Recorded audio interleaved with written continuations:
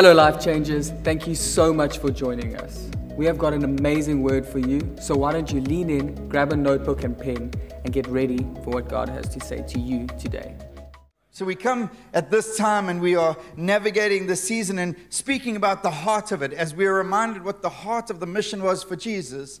But he reminds us that there's a mission and there's a heart to that mission for us. And then challenging that, it comes and you know what it does? It confronts everything in our lives. Every perspective, every thought. It challenges every process. And here's the thing, it's not easy being a Christian. No one said it would be. And if someone did, you got to process stuff. You got to take the word of God and then say, this is my life. But how does it look in light of the word of God? And the word of God then speaks. And then the Spirit of God whispers. You know those little whispers? The whispers of God into our lives saying, actually, I want you to work there. I want you to bring perspective there. And why we get on that mission, if it's just religious Christianity, I've said this before, it's going to be white-knuckling every detail of that story. Holding on. Just holding on. No one wants to do that. Honestly, I watch those dudes who climb those cliffs. Have you seen those guys? They free climb the biggest mountains in America or whatever, and they're holding on the rock. I'm going, I could not think of anything worse than holding on a rock with my pinky and my this finger and my leg up here and my other leg. And I'm on the middle. I'm like, that's not where I want to be, honestly. And yet there are too many Christians. I'm fine. Look how high I am. And I'm going, no, that's not you in relationship. You're walking with a shepherd. You're not holding on to a cliff, waiting to fall. And as we navigate the series, we just wanted to jump back into one of the most amazing texts in the ESV commentary. I just saw this. It says, it is simply incomparable. And in perhaps the greatest parable Jesus ever uttered, which would make it the greatest parable in history. It's just this parable in Luke 15. Jesus speaks about the lost son, and it just speaks into everything. It speaks into religious hearts. It speaks into how far we can never get too far from God. It speaks into every detail, but it speaks into the mission and the mandate of the church to remind us that God's got a big story for us. And remind us that we don't exist for ourselves, and to remind us that there's a mission, and the mission looks like people who are far from God. And as we're reminded of that, he keeps challenging us, and he takes us through these three parables, and almost there's this kind of parable of deal. The first one is 1 in 100 sheep. So it's like a 1 percentile. Then there's the 1 in 10 coins. It's like a 10%. And then it's 1 out of 2 sons. With increasing value from sheep to coin to sons, there's this measure of increase. And Jesus is putting in place and driving home through this parable a fictitious story that he speaks, but he's speaking it into our hearts so that we would hear it today, so that our hearts would explode. First, with going, thank you, Jesus. If you can't see yourself as the prodigal in your story, then I think we're missing it. If you can't see yourself as the older brother, then I think we're missing it. But we got to hear him. We got to see him. And there are these characters, obviously the father, and he's seemingly successful. He's built his life that his sons can thrive in. And then there's the older brother who obviously doesn't do anything wrong, ever, never. And he's this character, and he'll feature. We'll preach about him a little bit more next week. And then there's this prodigal son, this younger son. And so this morning, I'm kind of a practical guy. I read the Bible, and I'm going, okay, the Bible's showing me things. This morning is simply this: 3 steps to chaos and 3 steps to freedom. Simple. All right. I know some of you are like, I've just did that 12 steps to health. That didn't work. So I don't know about your 3 steps. It's okay. I've tried all the steps, and we'll keep trying steps to health. But this one works because it's the Bible. So will you read with me from Luke chapter 15? And he said, a man had 2 sons. The younger of them said to his father, Father, give me the share of the estate that falls to me. So he divided his wealth between them. And not many days later, the younger son gathered everything together and went on a journey into a distant country. And there he squandered his estate with loose living. Now when he'd spent everything, a severe famine occurred in that country, and he began to be impoverished. So he went and hired himself out to one of the citizens of that country and sent him into his fields to feed swine. And he would have gladly filled his stomach with the pods that the swine were eating, and no one was giving him anything to eat. I'm really not reading well, I'm making it up as I go. Let me read that one again. And these glasses aren't working. And he would gladly have filled his stomach with pods that the swine were eating, and no one was giving anything to him. But when he came to his senses, he said, how many of my father's hired men have more than enough bread? But I am dying here with hunger. I will get up and go to my father, and I will say to him, Father, I've sinned against heaven and in your sight. I am no longer worthy to be called your son. Make me as one of your hired men. So he got up and came to his father. But while he was still a long way off, his father saw him and felt compassion for him, and ran and embraced him and kissed him. And the son said to him, Father, I've sinned against heaven and in your sight. I'm no longer worthy to be called your son. But the father said to his slaves, quickly bring out the best robe and put it on him, and put a ring on his hand and sandals on his feet, and bring the fattened calf, kill it, and let us eat and celebrate. For this son of mine was dead and has come to life again, and was lost and has been found. And they began to celebrate. I pray, Spirit of God, would you be with us as we come before the word today. Each heart laid down before you. Maybe some have heard sermons on this scripture 1,000 times. But I pray, Spirit of God, you would speak. You would show us the Father. You would show us the Father. And as Philip said, that would be enough for us. You would show us Jesus today. You bring freedom and life and joy. We worship you, King. Amen. And today we're going to be looking at this younger son. And I think there was a journey, as I read it, I think there was a cry for freedom. I don't know what that freedom was for or from. Maybe he wanted freedom from his father, who just was always there. That's kind of what fathers are, hopefully. That's the desire. And yet somehow there's a kick against that. It's like, I don't necessarily want that voice in my life again. Or maybe it's the older brother who's always ticking the boxes. He's just always doing right. And maybe it's the fact that in their culture, the older brother would have got double portion of the inheritance. And every day that just grated the younger son. It's like, why? He just didn't work out his place. He just couldn't work out how he fitted into the story. Couldn't work out where that story. And there's this cry for freedom. Maybe he just wanted new scenery.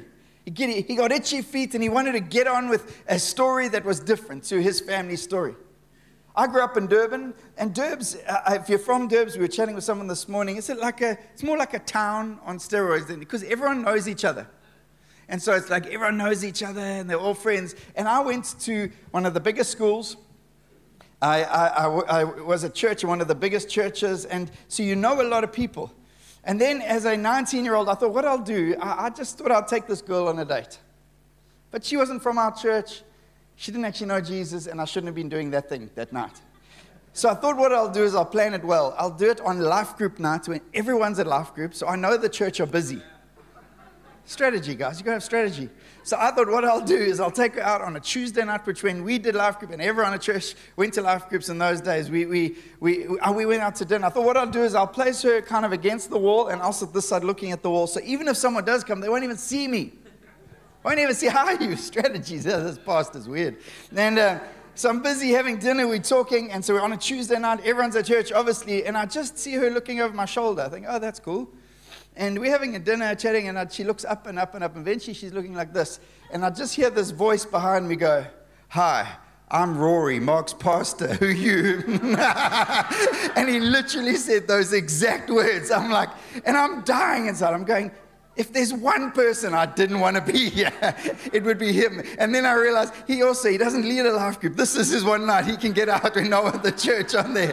It epically failed. And sometimes you get to that age, and I'd been in that church since I was 14, and I was in that church for 20 years, and you get time you just want to kick out. I feel like the younger son maybe just wanted to kick out of those voices, those people who were watching. Just the story. He wanted his own story. And yet there's this freedom cry, and everything in the world is, you can do the freedom paddle. You know what that sounds like? Paddling in this ice cold water around Robben Island. Or you can raise the game and do a freedom swim, where you swim to Robben Island. You guys know these things. Eh? There's the crazy people. You can do the freedom mountain bike ride, 80 kilometers from Pietermaritzburg to Rhodes. I mean, on a mountain bike, you know what that does to your body? It's not pretty. And all these things. And people are constantly making statements. I hear it. I want freedom from debt. I want freedom from their relationship. Well, I want to just speak about a couple of steps to chaos that I think are laid out by this man's journey, and a couple of steps to freedom. First step to chaos, and I would call it this, entitlement. It says this, verse 11, and he said, a father had 2 sons. The younger of them said to his father, Father, give me the share of the estate that falls to me. Now, I don't know how that conversation would have gone down with my dad. I'm pretty sure it wouldn't have gone down particularly well. I'm not sure it would go down if Judah walked up to me and said, Dad, I'm in grade 8 now and I'm feeling good about life. Can I have my inheritance? I'm not sure that would land particularly well. Any fathers in the room, like, that's a conversation you've waited for. It's just, and yet there's this kind of, behind it, if you understand the culture even more, it's like a supreme act of shame for a son to come. Basically what the son is saying is, Father, actually you'd be better off to me dead. You'd be more beneficial to my story, far from me and dead in my life, that I would just get from you what I need, which is an inheritance, a financial inheritance. And he says this, can you give me my share? Your share. Your share of what? I'm alive. You want my leg and your share. It's such interesting language and yet devastating, and would have been devastating, and it would have been a death. Later, the father refers and he says, for my son was dead. Now, his son wasn't dead, but his son was dead in relation to him the day, the minute, and the second he said that. He says, my son was dead, but now he's alive. He says, he speaks to the brother, he says, for your brother was dead. Why? Because there was a separation that came on because of a spirit that had gripped the young man, a spirit, I believe, that looks like a spirit of entitlement. And the challenge is, we come to our world and everyone deserves it. It's like, obviously I'm going to be famous. I just need to put one video up. Obviously, I just need to try out for AGT. I deserve fame. It's like, how did Simon not choose me? How? Well, you can't sing. Sorry. It's like, but I deserve, you don't deserve it. Who told you deserve it? And yet the challenge is that culture creeps into our hearts, creeps into our story, and creeps into the church, and we come to God. I deserve the good life. I deserve the good wife. I deserve good health. I deserve these things. And we come to God with this entitlement understanding. I'm telling you, it's a challenge. It's the first point of separation. It's the first step to chaos. See, and it's this understanding that we're important, and we are important, and the challenges in navigating this, there's this understanding, but we see how gracious the Father is. As he navigates this, I don't think I would have been that gracious, personally. And we don't know what his share was. It probably, according to the law of the day, would have been a 1/3, as the older brother would have got 2/3. But he's like, actually, I want it now. I don't trust you with my future. He's not acting like a son anymore. He's acting like a slave. He's acting like, I don't trust you with my future. I don't want what should be mine in the future to remain in your hands because I don't trust it'll grow. I don't trust it'll come. A lot of people live like that. A lot of Christians can respond to God like that. I know because I've done it. I'll take what I can get now rather than what I can trust God for. How I can hold on to him. And see, I don't know if he's going to be good tomorrow, so I'm entitled to what I deserve today. It's the first step to chaos. We see in this man's life. Second step to chaos, and again, these aren't high-level points. I just read the Bible and say, God, what is it? It says in verse 13, and not many days later, the younger son gathered everything together and went on a journey into a distant country. The second step to chaos, actually, just restlessness. We live in a restless world where I can live here, I can live there, I can be there, I can be here. I can do what I want. I can work here, I can work there. And we live in a world that's coming against a whole bunch of things the Bible encourages us. One thing the Bible encourages us is towards perseverance. And yet, if you want to know the quickest way to get a promotion or to get an increased salary is to not persevere, to jump jobs. I worked in the corporate world for 9-10 years. And it was just in that age where I was between the boomers and the next generation. And the boomers are there. We've been here for 30 years and we're waiting for our watch. And the next guy's like, can't wait to get out of here. And it's a challenge because these are cultures of our world that come into our hearts. And yet the Bible challenges us and gives us pictures like Noah, who somewhere between 100 years and 120 years preached, there's a flood coming, while he built his ark and everyone thought you're an idiot. And after 100 years or 120 years, how many salvations? 7. Most of them, his family, all of them. It's like they have to say yes. It's not the most successful kind of campaign, evangelistic campaign I've ever heard of. 7 in 100 years. No, he just persevered because God has spoken. You see, David goes and he's got king after him. You got Saul chasing him down. He's stuck in a cave with 300 disgruntled, disillusioned, in debt, discontent dudes going, this is cool. Then he gets an opportunity to kill Saul. He doesn't take it. Because he trusts the voice of God. He doesn't get restless, and he perseveres in the story. But this son, he just says, it's not many days. He gets his inheritance. I'm out of here. He doesn't say God had spoken to him. He doesn't say there was any clarity. He doesn't say he got any conversation with any wise men. He just said he went to a distant country. Secondly, the challenge is the Bible says actually in the Psalm 92, the righteous will flourish like a palm tree. They will grow like a cedar of Lebanon. Planted in the house of the Lord, they will flourish in the courts of God. There is a planting that is necessary for growth. Yeah. A planting. Planting is hard. I mean, I'm not a gardener, but I've watched people do it. So I'm like, I try every night. You've got to plant that thing. We planted a big bulb during Corona because our neighbor was throwing it out. Candace has told the story. But that thing was hard. It was like 300 kgs, this big bulbous thing. Trying to dig a big hole, plant it down. I even had to go buy special stuff to make sure it wasn't scarred. And I've never thought of, I'd be shopping for that for a plant. But it can't be rushed. That's the point. And you've got to fix yourself. And I'm not saying you're going to stay someplace. No, God can replant and God reposition. But be planted. You've got to allow yourself to be planted. And I'm challenged in that we have a generation and a people and a world where actually I don't need to be rooted, planted anywhere. And in many ways that can work, but not according to the Bible and not according to spiritual growth and not according to God flourishing in your life. I want to flourish. Maybe we should call the next men's event Flourish. I don't know. What do you think? You reckon? But the challenge is we've got to understand, when did the prodigal son become the prodigal son? Was it just, and maybe in your perspective, when he's sitting in the pig's muck, eating the pig's food, is that when he became the prodigal son? Or is it the minute and the second his restless heart provoked him to say, I'm going to a distant land? The issue of a prodigal son is distance from the father, not from the estate and not from the resources, distance from the father. That's why if we only ever read the scripture and refer to it in the case of, well, that guy's a prodigal. No, my heart is a prodigal every day. Every day my heart is impatient. Every day. Fighting for health for people, fighting for health for my wife. I'm going, God, I don't like this. I'm entitled to healing. Your Bible says because of the cross and says come with faith. So we struggle with concepts. And the biggest question asked in the church, why do bad things happen to good people? Because eternity is going to be long. There's going to be no sickness in eternity. There's going to be no pain, no brokenness, just Jesus. That name we sang this morning for 20 minutes, imagine that for 20,000 million times, just singing over and over again. So I've got to deal with my prodigal heart and the restlessness that creeps in at times. Impatience. Ultimately, lack of trust. It's a step towards chaos. No one would say, well, he just went to a foreign land. How would he end up there?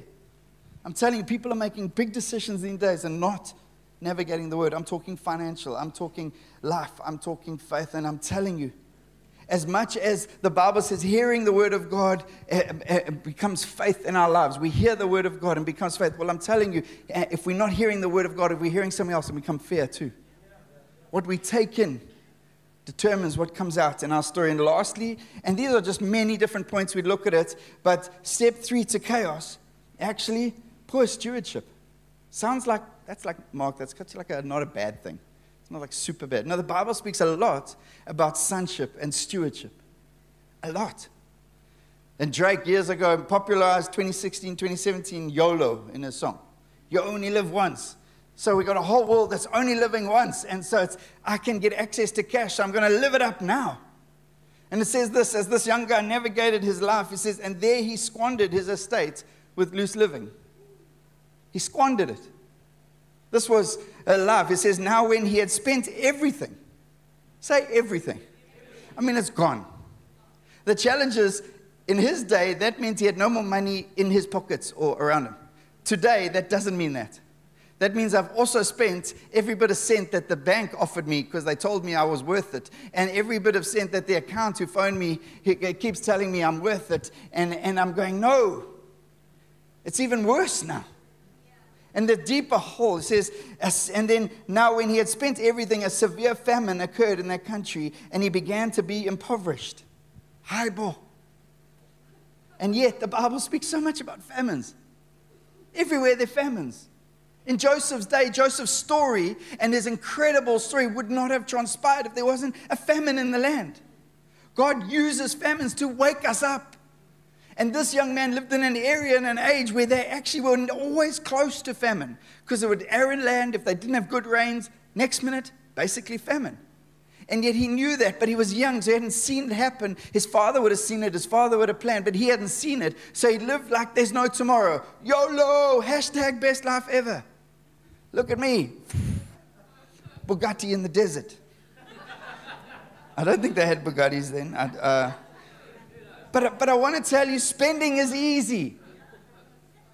Spending is easy. Investing and saving for a future, and it is like this grudge purchase that you put away. I've got to save for what? When I'm older? And this is not a financial talk, but this is a financial reality. He took an inheritance, a financial inheritance. This story is not just about that, but it's largely also related to that. And he just squandered it. And we've got people taking inheritances, relational, emotional, spiritual, and squandering in a distant land. Why? Because they're far from their Father. And when we're far from our Father, we find it easy to waste. We find there's no reason to steward well. But when I'm near to my Father, I'm reminded of what's on His heart. Because that's at the heart of it. And I get close to His heart. And when I'm near to Him, it's not a case of, oh, He'd look down on me. It's a case of, I want to be like Him. The challenge of most people is they don't want to be like their fathers. When I meet people all the time, there are very few, they've got this incredible raving testimony of their father. My father was amazing. So we come to a scripture like this, and then we come to a God who's described as a father, and the Bible says, become like Him. I go, I don't want to be like my father. I've not struggled with that because I've actually had an amazing father. He inherited alcoholism from all his parents and grandparents. They all died. He grew up in a boarding school, didn't leave, was too scared to break windows because didn't have money to fix it. That's his story. But he got Jesus, so I got a father who had Jesus. And he became like his father, so I got a father who became like his father. And I received that in my life, but I realized most people don't. This journey is to be near. At the center of the issue of being a prodigal is distance, not finances. It's distance. You can be in church today and every day and every meeting and be a prodigal. I can. I can get up and preach and be a prodigal. Why? Because the Father says, come closer, and I'm saying, I'm good here. And the next day, I'm good here. And I'm good here. And all of a sudden, His voice is soft and other voices are very loud. And you're going, where are you, God? He says, I'm still here. I never left. He spent everything. And a situation of no margin, leaving no breathing space. He spent every single cent. And the famine comes, and again, in the Bible, it's a signal of change, but also a chance of new beginning. And as we navigate this poor stewardship reality, we realize that this, as he drives it in, it results in chaos. This is the chaos. So he went and hired himself out to one of the citizens of that country. And he sent him out into the fields to feed swine. He would have gladly filled his stomach with the pods that the swine were eating, and no one was giving him anything. He results in distance from his family, from his friends, from his familiarity, from those who love him. He results in a devalued life. He has no more value. He's no longer a valued son who would have got respect at his father's house and farm. He's now just a hired hand, working hard. I'm telling you, sometimes like all I do is work hard, yeah. Because we're a hired hand.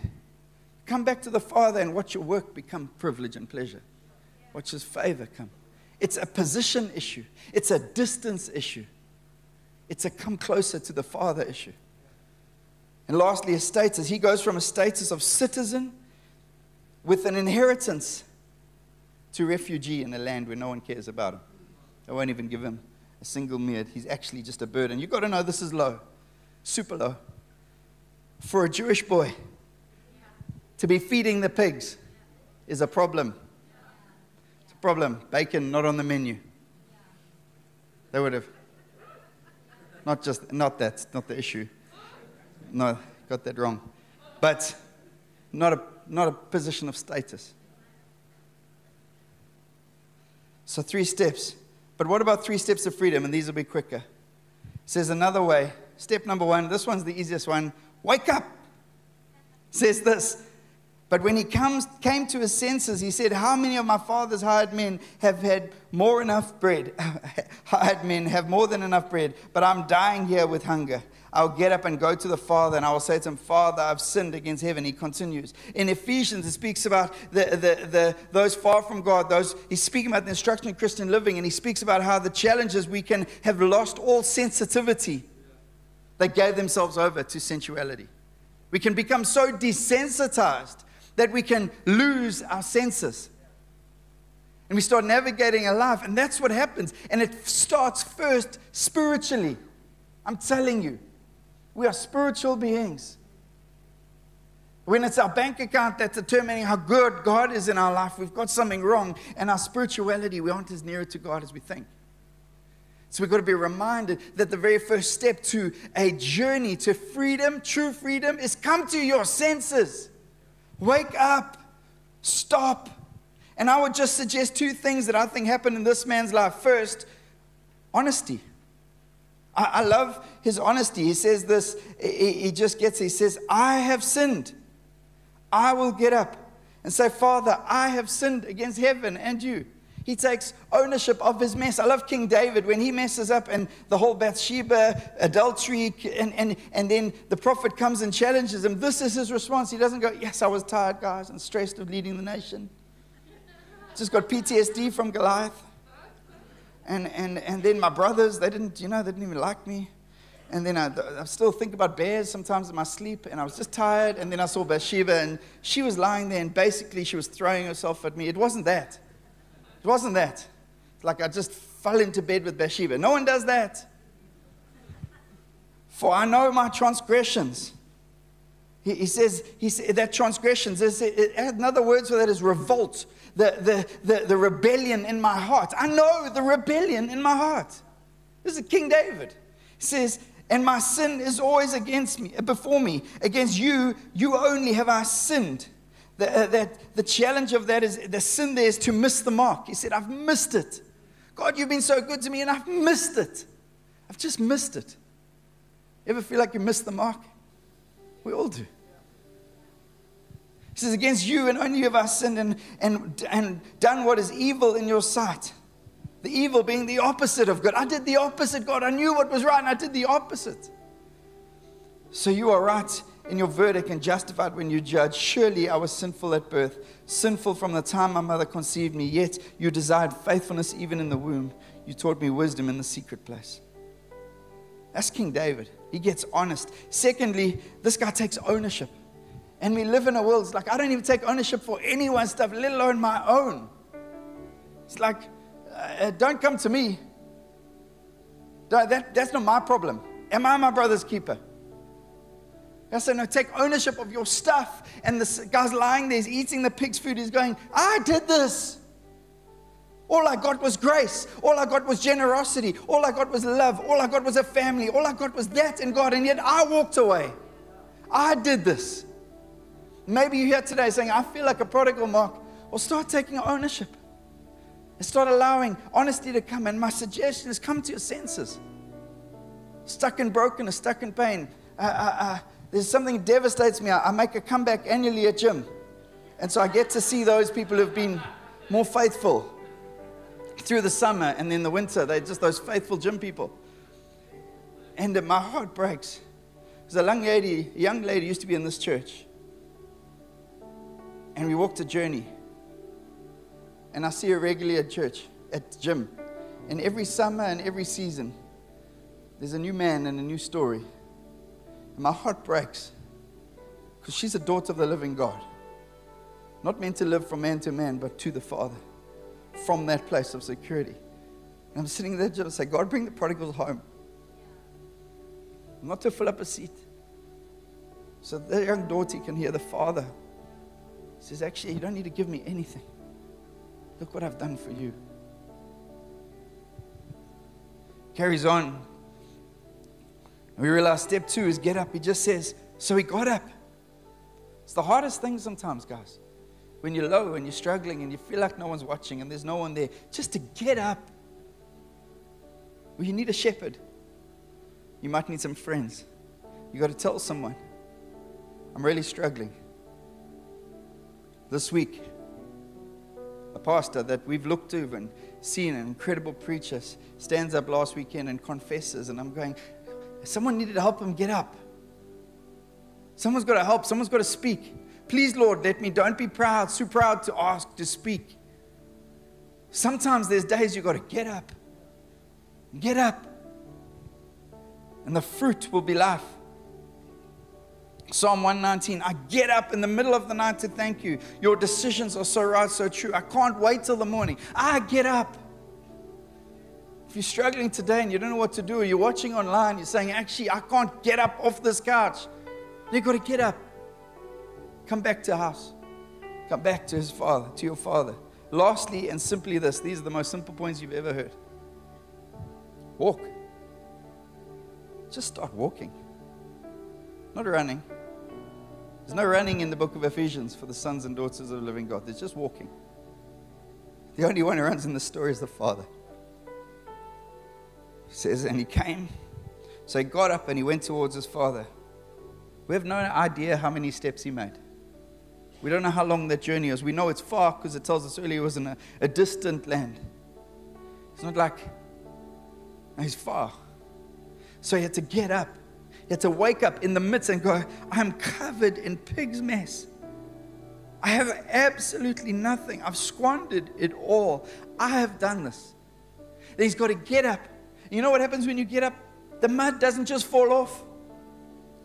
The smell doesn't just go away. The pains and the brokenness and the attitudes and the perspectives and the consequences, they don't just fall off. But you still got to get up.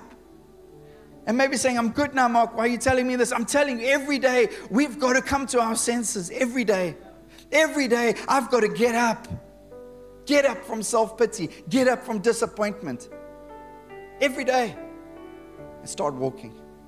And my journey has a direction. My pace, consistent, which is hard for me. I'm like a sprint, stop kind of guy. Sprint again. That's like my default. And yet I've learned that there's more life and freedom and breakthrough in walking. Just walking consistently. The measured heart rate. But with a gaze. And you see the son start practicing. And he's walking with his head starts coming up a little bit higher, a little higher. He's practicing, Father, I've sinned. And he starts practicing his rhetoric. They can tell his father as he lands. And then he sees and his father just starts running.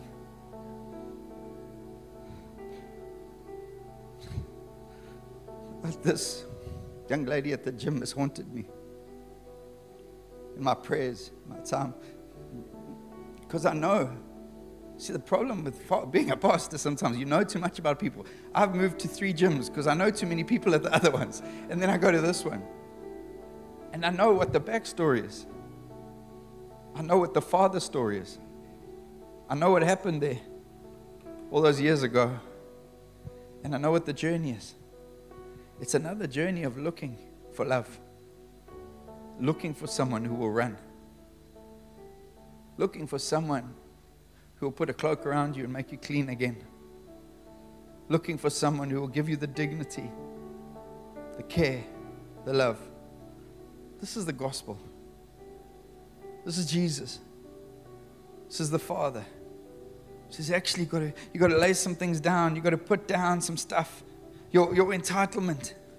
It's not about entitlement. I'm a son of God. I deserve. And I prayed that prayer.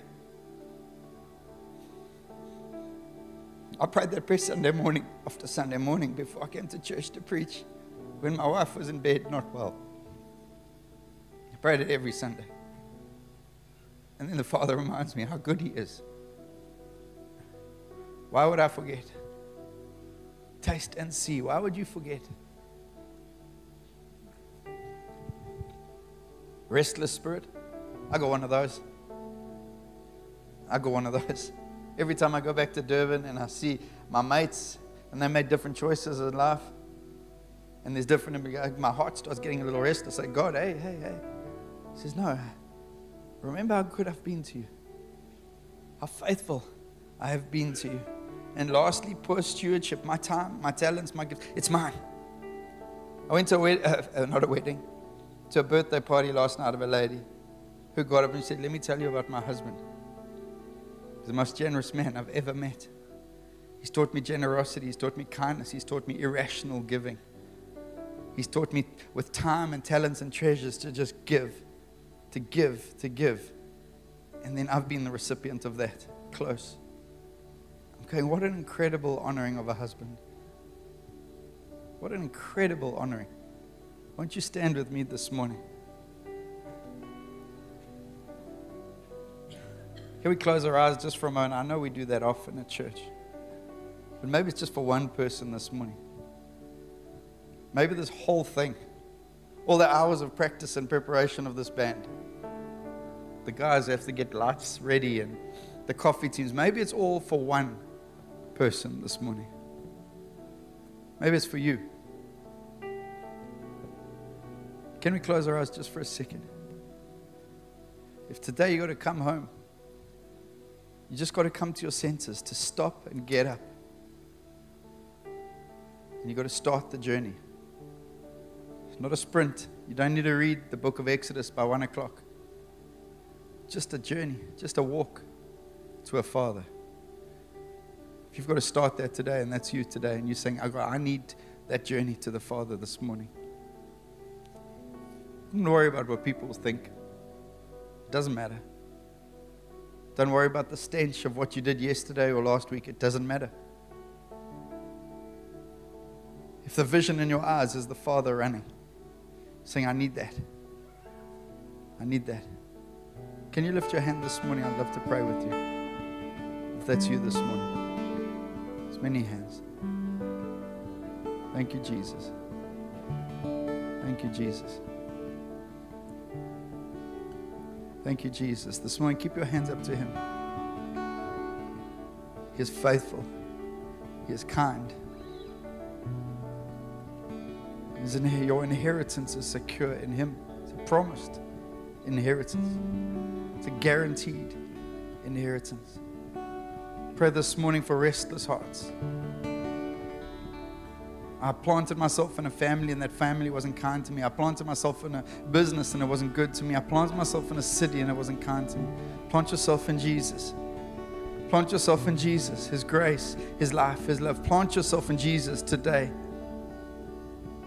Allow your senses to be heightened to His love, to His grace this morning. Plant yourself and get up. Make a decision to get up tonight, today. Get up. I know in this room there's disappointment. Disappointment of self, disappointment of others, disappointment in God. And the timings and the way things have played out. I know that. My ask of you today is, will you get up and start walking? Start walking to Jesus. Start walking to the Father this morning. Thank you, Jesus. Thank you, Jesus. Wash clean this morning, God. Clean, clean. Where the stench of a past lingers, clean. Where the stains of past failures hold, clean today, clean. You are clean. Washed by the blood of Jesus that never fails, clean. Set free by the grace of the living God. Bought by a price that cannot be compared, clean. Free from chains. Free from the lies, clean.